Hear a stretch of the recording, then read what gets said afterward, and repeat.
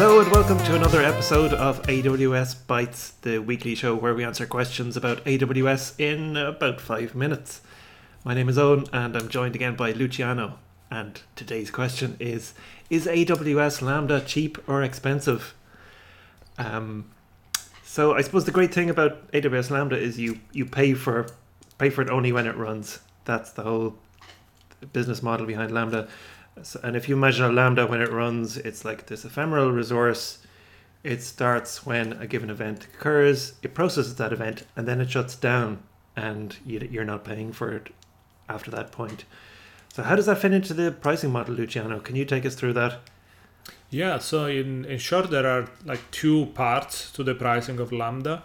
One is called like the fixed cost of Lambda, and it's basically you pay per number of invocations. It's like, I think, 20 cents of dollar per 1 million invocation, which in my experience is quite negligible because in reality the bulk of the cost is going to be the variable part.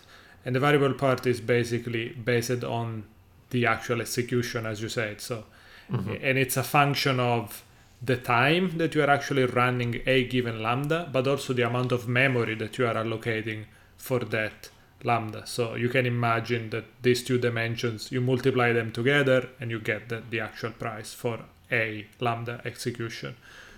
The interesting bit, there is a caveat there that you might think, okay, then I'm going to be very cheap and not allocate a lot of memory, so I kind of save money that way. In reality, memory and CPU are very closely related, which basically means that if you allocate more memory to your Lambda, you will also get proportionally more CPU allocated for that Lambda, which sometimes it means non-obvious things, like depending on your workload, if you are using a lot of CPU, you might be better off allocating more memory, even though you don't really need that memory because you get more powerful CPU. Then you are probably going to complete the execution faster. So at the end of the day, it's going to be cheaper for you. And of course, all these mechanisms are not like very easy to predict in all sorts of different use cases.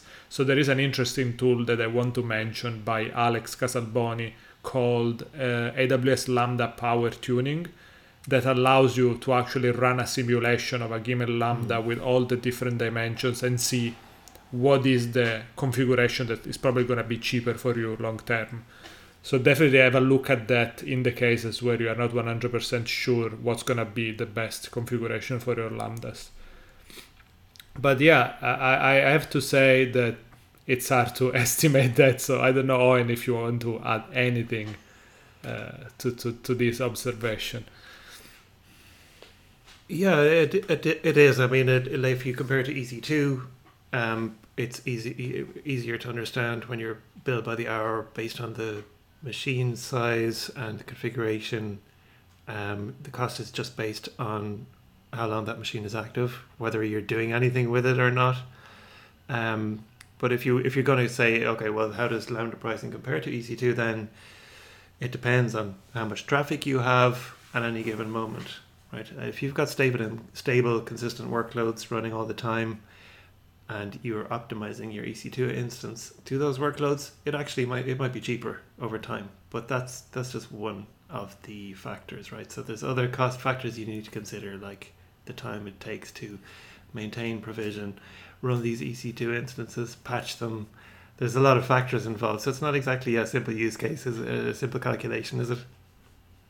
Yeah, I remember there is a very good article by Yan Chui, I believe, that is like the total cost of ownership of serverless. And I think it was the first time where I got this idea that, yeah, you shouldn't look only at the bill that you get from AWS when you think about the cost, but you should think more about like your entire operation. How much is it costing you to operate on Lambda compared to operate on EC2? Like how many people do you need to hire and responsibilities? How do they spend their time compared also to the features that will make you money? Is it just patching instances, something that will make your business more successful, or you can just avoid to do that because with Lambda you can focus more on features and be more productive? So that's definitely another read that I recommend people to have a look at. Okay, so Yeah, it's interesting that you say that pretty much depends on the use case. But do you have an expectation that maybe, because Lambda is so convenient, right? And we are seeing more and more adoption. So is there maybe any hope or a chance that AWS will revisit the price structure to make it more, I guess, palatable, even if you are doing long-running jobs? If I was to place a bet, I would expect that the need for wider Lambda adoption will result in some price changes at some point. If we look at there was an article I wrote this year, I think, in response to this. Having had experience running Lambda in various different workloads, when we see you've got constantly running functions doing, machine learning or, business rule execution for hours at a time with thousands of containers, it really starts to look expensive.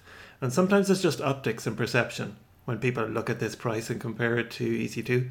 I covered all of those calculations in the article, but sometimes it's a massive factor of difference, like a 10 to 20 times difference if you compare it to EC2 Spot. But, people don't generally consider the total cost of ownership, and that's the unfortunate reality of it. They look at the ticket price. So I think in order to just meet people where their thought process is, it will require some more adaptive pricing in the future. But look, I wouldn't say people should fear Lambda pricing. Lambda is still the best service to adopt for compute, just because it allows you to get things done so quickly. So I would say be aware of your cost, but don't fear your cost. Just understand how the model works, go with it, and try and optimize. When you need to. So we will have all the links. I'll link into that article in the show notes. But otherwise, let's wrap it up for today. Thanks again for listening, and let us know what you think in the comments. Send us your own questions for future episodes. Follow us and subscribe us, and we'll see you next time.